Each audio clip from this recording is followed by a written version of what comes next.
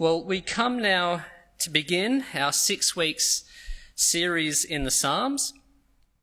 And the purpose of this series really is to spend some focused time thinking about how we keep walking with God through times of particular trials. Trials that the Psalms actually speak into. And tonight we're going to be looking at Psalm 88, as Andrew said, as we think about how to walk with God through the struggle of depression. There is an outline of this talk on the website, but it would be most helpful if you keep your Bibles open to Psalm 88. I'll pray and then we'll look at this passage. Let's pray. Our gracious Heavenly Father, I pray that you would use me in my weakness to glorify you through a faithful exposition of your word. Father, may your Spirit open our hearts to receive your word as it truly is, the word of the living God. And we pray that as we listen to this word, we would come away with a glorious hope in the Lord Jesus, renewed afresh. In his name we pray. Amen. Well, many of us will go through periods of our lives walking in the shadows of depression and despair. Sometimes we'll know why we feel the way we do. Sometimes we won't. Sometimes our despair will feel bearable. Sometimes it will overwhelm us. I remember going through a particularly low point in my last 2 years of high school. I covered it up pretty well, but internally I was miserable for those 2 years. And I remember going to church during this time and just struggling to really tap into the joy that others seemed to be experiencing there. I particularly remember we would occasionally be encouraged to clap during some of the songs and sometimes even encouraged to do actions to some of the songs. And let me tell you, having to clap and do actions when you're feeling low, well, it's not great. I knew I needed to be at church, but I just couldn't shake the depressing cloud that I felt constantly. You see, to me, Sunday morning simply meant Monday morning was just around the corner, and that meant yet another wretched week at school was about to begin. Well, in the psalm that we're reading today, we're introduced to another believer who went through his life with a dark cloud over his head. And his cloud is very dark. But this is a psalm that still speaks God's word to us, particularly those of us who are going through a time of great despair. It actually shows us what it looks like to walk with God when the darkness is great. So what I want to do tonight is really first walk through and feel the pain that this psalmist is expressing. And then what I want us to think about is the purpose of his prayer and how it gives help and guidance to despairing believers today. So first, let's look at the pain in this prayer. What's interesting about the psalmist's prayer is, in one sense, not just how it ends on the note of darkness, but how it begins. Dear Lord, you are the God who saves me, verse 1. Even in his darkness, the psalmist holds on for dear life to what he has been raised to believe about God. That he is a saving God, the God who has helped Israel time and time again. But I suspect he's thinking, will God help me? Verse 1, day and night I cry out to you. May my prayer come before you. Turn your ear to my cry. In Bruce Springsteen's song, Brilliant Disguise, his final line in the song is this: God have mercy on the man who doubts what he's sure of. And that is a sad place to be in, to doubt what you're sure of. You see, at one level, the psalmist holds on to the fact that God saves, but his feelings are telling him a different story. He looks at his life and he thinks, my life is utterly miserable. In fact, I think I'm a lost cause at this point. And that's effectively what he goes on to pour out to God in prayer. Now, maybe you've been taught to pray according to the ACTS acronym, ACTS.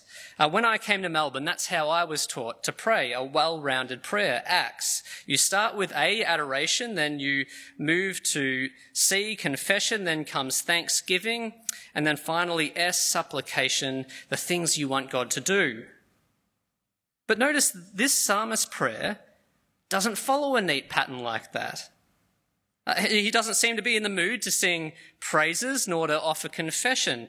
There's no thanks here, and the only supplication he offers is simply, help me, verse 13.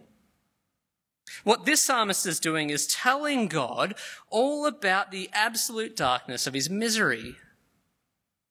And I think we need to see right at the outset that this kind of prayer is okay in God's eyes. So let's think about what this prayer is saying. I've broken this prayer up into 4 painful cries to the Lord. 1, I feel like I can't go on. 2, I feel like you're punishing me. 3, I feel like there is no purpose. And 4, I feel totally alone. So first, I feel like I can't go on. Dear God, I feel like I cannot go on. Sometimes in life, things just feel so hopeless, so dark that life almost seems unlivable. In his earlier years, Abraham Lincoln suffered Great Depression and wrote these words in the middle of it.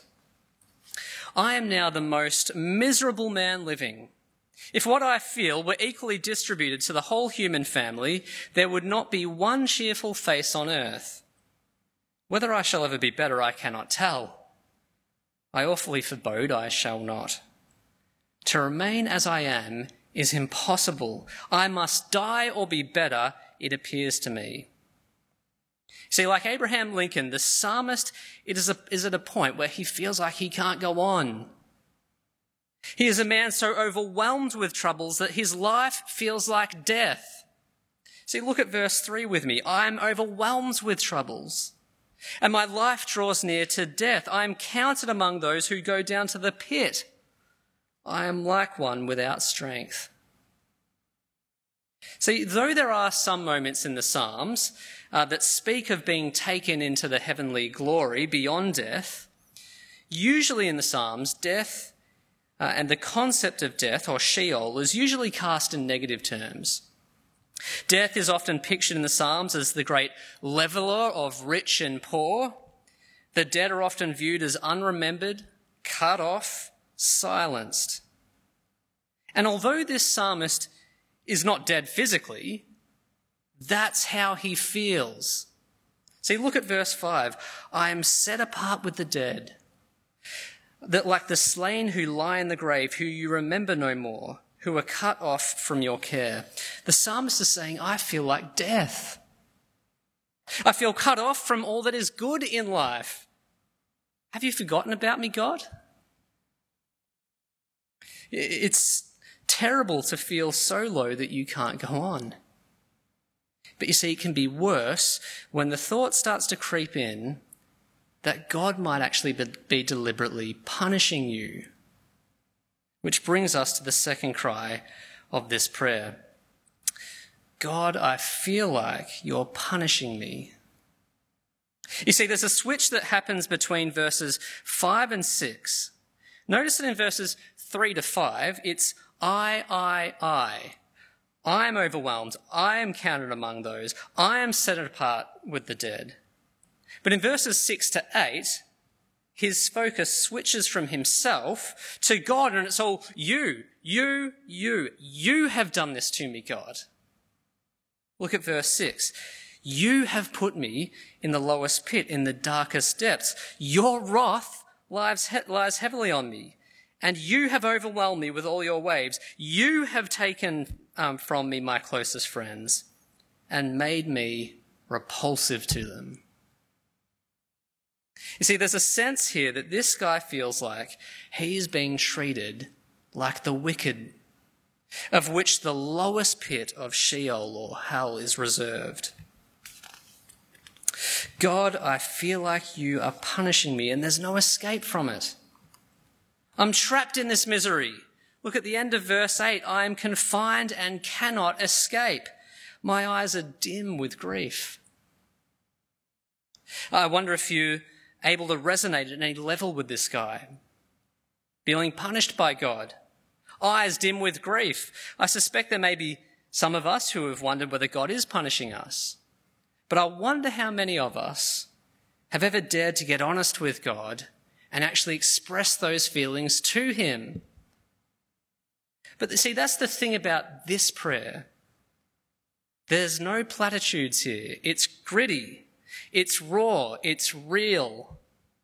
And God has placed it among all the Psalms as a model, among other Psalms, as a model of how we can pray to the living God when we are feeling like this. And we'll think a little bit more about that in a moment. But you see, the psalmist isn't done yet. In his third cry, he is saying, God, I feel like my life is pointless. I feel like there is no purpose. You see, though the psalmist is hurting deeply, I do think it's clear that he still wants to be praising God. In fact, that's, I think, why we see him keeping God in the picture. Look at verse 9. I call to you, Lord, every day. I spread out my hands to you. See, this guy wants his situation to change. He feels like he's on the verge of death. And in his mind, that's where all praise to God falls silent. But he wants to be back in the land of the living, where he can sing of God's goodness with the rest of God's people. So it's like he's saying, God, what's the actual point here? You know I want to live and praise you, but you have me living in the shadow of death here, where that just seems impossible. Verse 10, do you show your wonders to the dead? Do their spirits rise up and praise you? Is your love declared in the grave, your faithfulness in destruction? Are your wonders known in the place of darkness, or your righteous deeds in the land of oblivion? What is the point of going through this pain, Lord? Maybe you've wrestled with that question. I don't see this being used for any good, God. I don't see how you are more glorified through all of this. God, I feel like there's no purpose here. But maybe in the fourth part of this prayer, things will start to make sense. Maybe we'll see some hope at the end. Well, if you're looking for a happy ending, you're not going to find it in this psalm. As Andrew mentioned earlier, this is by far the saddest psalm of all. In other psalms, you will often finish on a note of praise and thanksgiving. Take Psalm 73, for instance. After the psalmist has poured out all his pain to God, similar to here, he actually, in one sense, comes to his senses and sees what he's been forgetting. Yet I am always with you, he says to God. You do hold me by your right hand. But that's not our guy, is it? Our guy can't bring himself to finish on a note of praise. Instead, he finishes on a note of God's absence. His final cry is this: God, I feel like I'm totally alone. For many of us, COVID-19 is reminding us just how difficult isolation can be. See, we get joy from being able to see friends and family. We get joy from debriefing our life with a friend in a coffee shop. To feel like we're cut off from people is just depressing. But imagine for a second that you had to go through this moment of isolation during the hardest time of your life. A relationship breakdown, a death, job loss. Just when you need support, you feel cut off from it. Well, that might be a taste of the isolation that our psalmist is feeling at this moment. You see, not only does he feel overwhelmed by troubles, verse 3, he is convinced no one sees him and no one cares, not God, not anybody. Look at verse 13. But I cry to you, Lord, for help. In the morning my prayer comes before you. Why, Lord, do you reject me and hide your face from me? Where are you, God? I feel like my whole life has been one taste of your wrath after another, verse 15. My troubles surround me like a flood. I feel engulfed by them, verse 17. It doesn't seem like you're here with me. And worse, you've taken away all my friends. See that in verse 18. You have taken from me friend and neighbour. God, no one wants to be around me anymore. It's like I am repulsive to them, verse 8. Lord, I feel totally alone. The only companion I have is the darkness of my despair that hangs out with me day in, day out. That's the note it finishes on. Verse 18, darkness. Darkness is my closest friend. See, this is a painful prayer. It essentially reads, Dear Lord, I feel like I can't go on. I feel like you're punishing me. I feel like there is no purpose. I feel like I'm totally alone. Amen. When was the last time we sang Psalm 88 at church? I'm not sure anyone's really sung that song in church. Well, that's the pain in the prayer. What about the purpose of this prayer? It's often been said that God's good plan for this world and the lives of his people can be compared a little bit to a great tapestry. If you look at a tapestry from the front, it displays a beautiful picture of coloured thread woven together perfectly. But if you look at it from the back, you can see maybe a bit of an outline of the picture, but for the most part, it's just a mess of coloured threads all tangled. And this is actually a good illustration of the way God works together in all things for the good of his people. Now, while some of us might get a little bit of a glimpse of the tapestry from the front, God's good plan, like Joseph, for example, who was able to see God bringing good from the evil that had been done against him. But most of us experience life looking at the mess of the thread, kind of a little bit unable to see the glorious tapestry of God's plan, unsure of what God's up to. Now, I don't know, but I suspect that like many of us, our psalmist didn't get to see the tapestry from the front until he came into God's glory. But while he may have only seen the mess of the back, we actually see a glimpse, I think, of how God wove this man's life together into his grand tapestry for good, for our good. You see, sometimes we have to walk with God in the dark. And this psalm helps us with that, I think, in three big ways. It says that we're not the only ones who suffer. It shows us how to hang on to God. And it reminds us how much we need Jesus. So first, it says that we're not the only one. Sometimes church can feel like a happy place. Often we have our smiles on. Most of the time we answer good thanks to the question, how are you? And you see, if you're a bit depressed, if you're feeling low, it's easy to feel out of place amidst that. But you see, believers just like you can and do get depressed. This psalm shows us that. The psalmist was an Old Testament believer who was clearly despairing about life. And this psalm, I think, debunks the idea that depression is a sign of God's displeasure with a person. See, there's no suggestion in this psalm that this is a wicked man we're listening to. In fact, quite the opposite, I would say. He appears to be a man who's faithful in prayer, despite his awful circumstances. How many of us can say that we are praying to God day and night like him? Depression and despair can affect any of God's people, pastor or parishioner, rich or poor, healthy or sick, young or old. If you are walking through the pain of depression, know that you're not alone.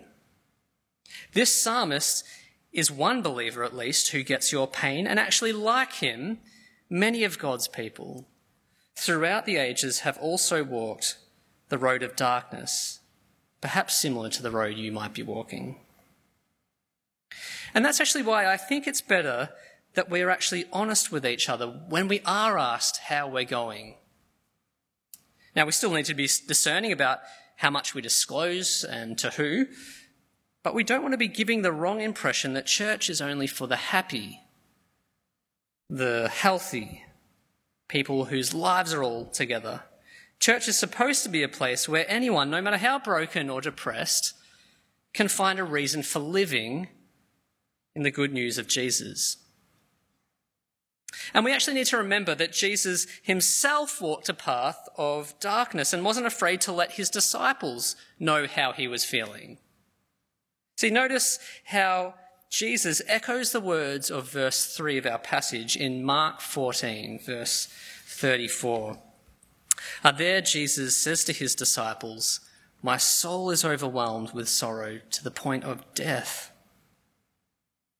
See, I think for many of us, the honesty of another Christian gives us freedom to be honest in return. And when that happens, we suddenly feel like we're not the only one.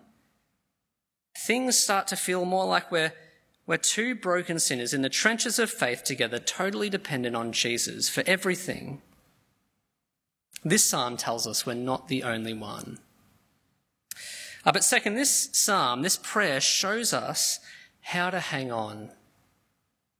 Sometimes the weight of our struggles is so great that it's just hard to keep our head above water. Like the psalmist, our troubles can overwhelm us. They surround us like a flood and engulf us.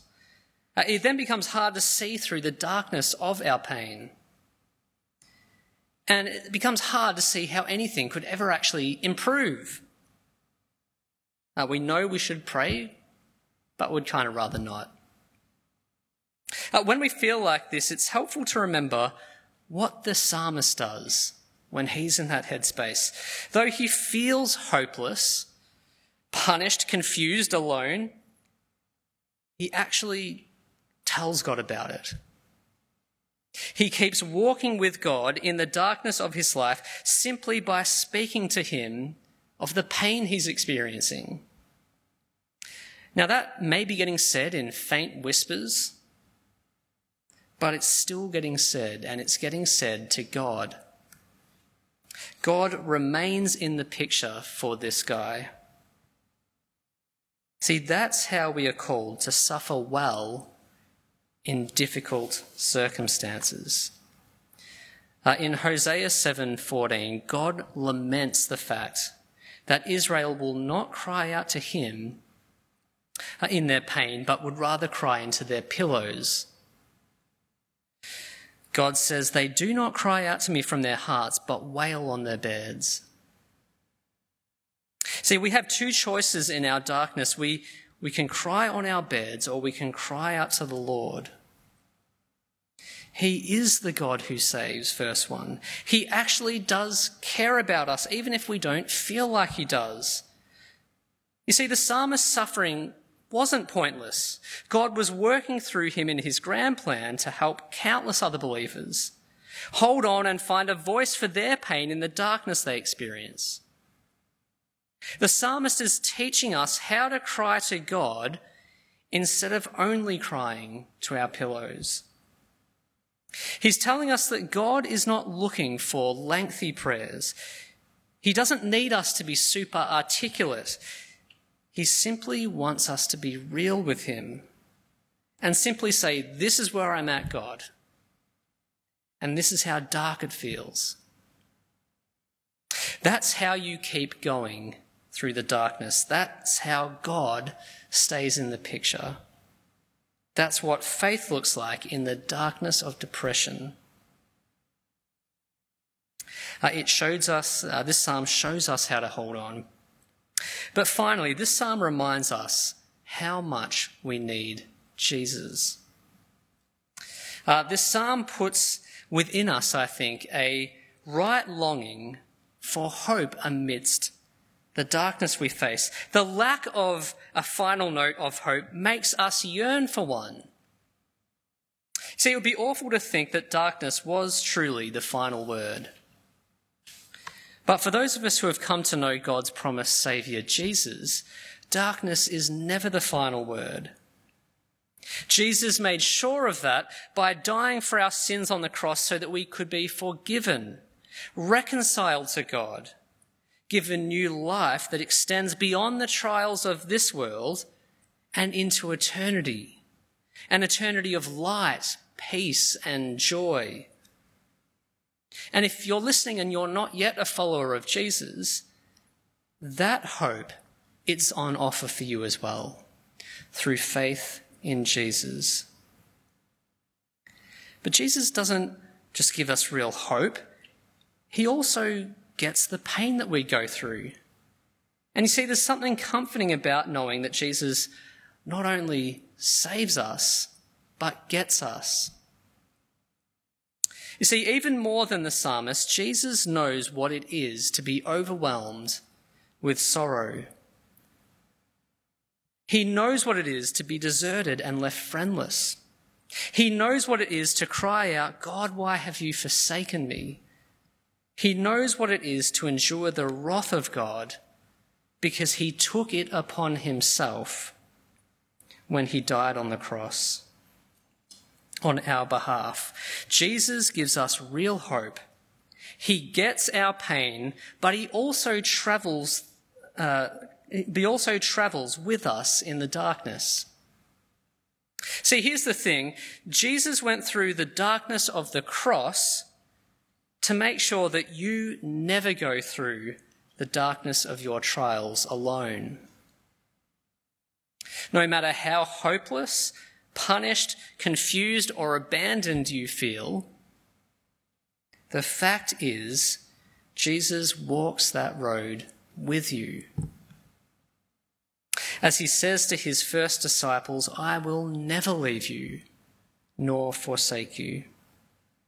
He fills you with his Spirit and gives you grace to endure. The gospel of Jesus tells his people that we have hope. We're not hopeless.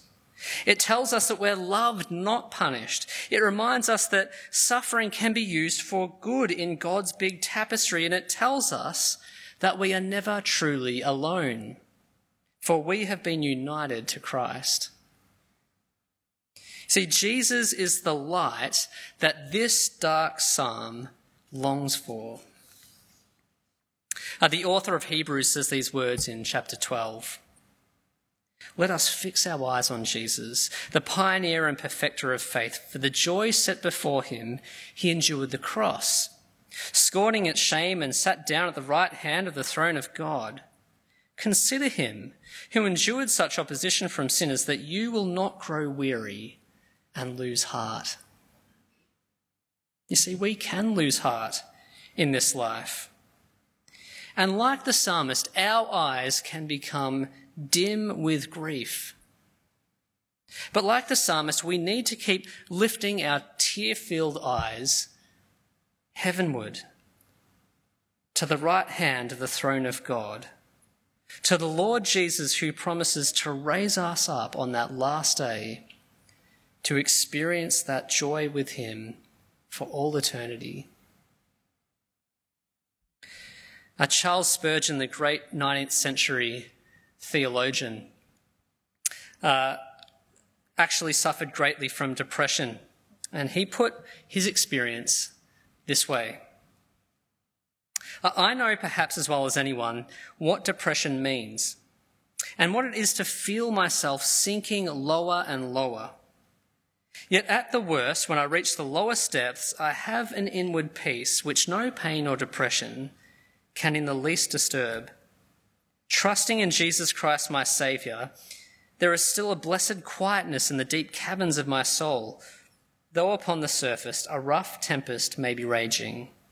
and there may be little apparent calm. See, like Spurgeon, we may be called to walk with God through times of great darkness. But this psalm reminds us tonight that walking with God in those times is still possible. It reassures us that we're not the only ones who have experienced the dark. It shows us how to hold on through honest prayer. And it reminds us just how good the light of Jesus is amidst the darkness of our despair. Let's pray. Our gracious Father, I pray that you would comfort us with the gospel tonight. Father, I pray specifically for those who are walking under a cloud of despair currently. Please help them to speak to you about it. Help them to hold on to the Lord Jesus, who does truly save them. And in his name we pray. Amen.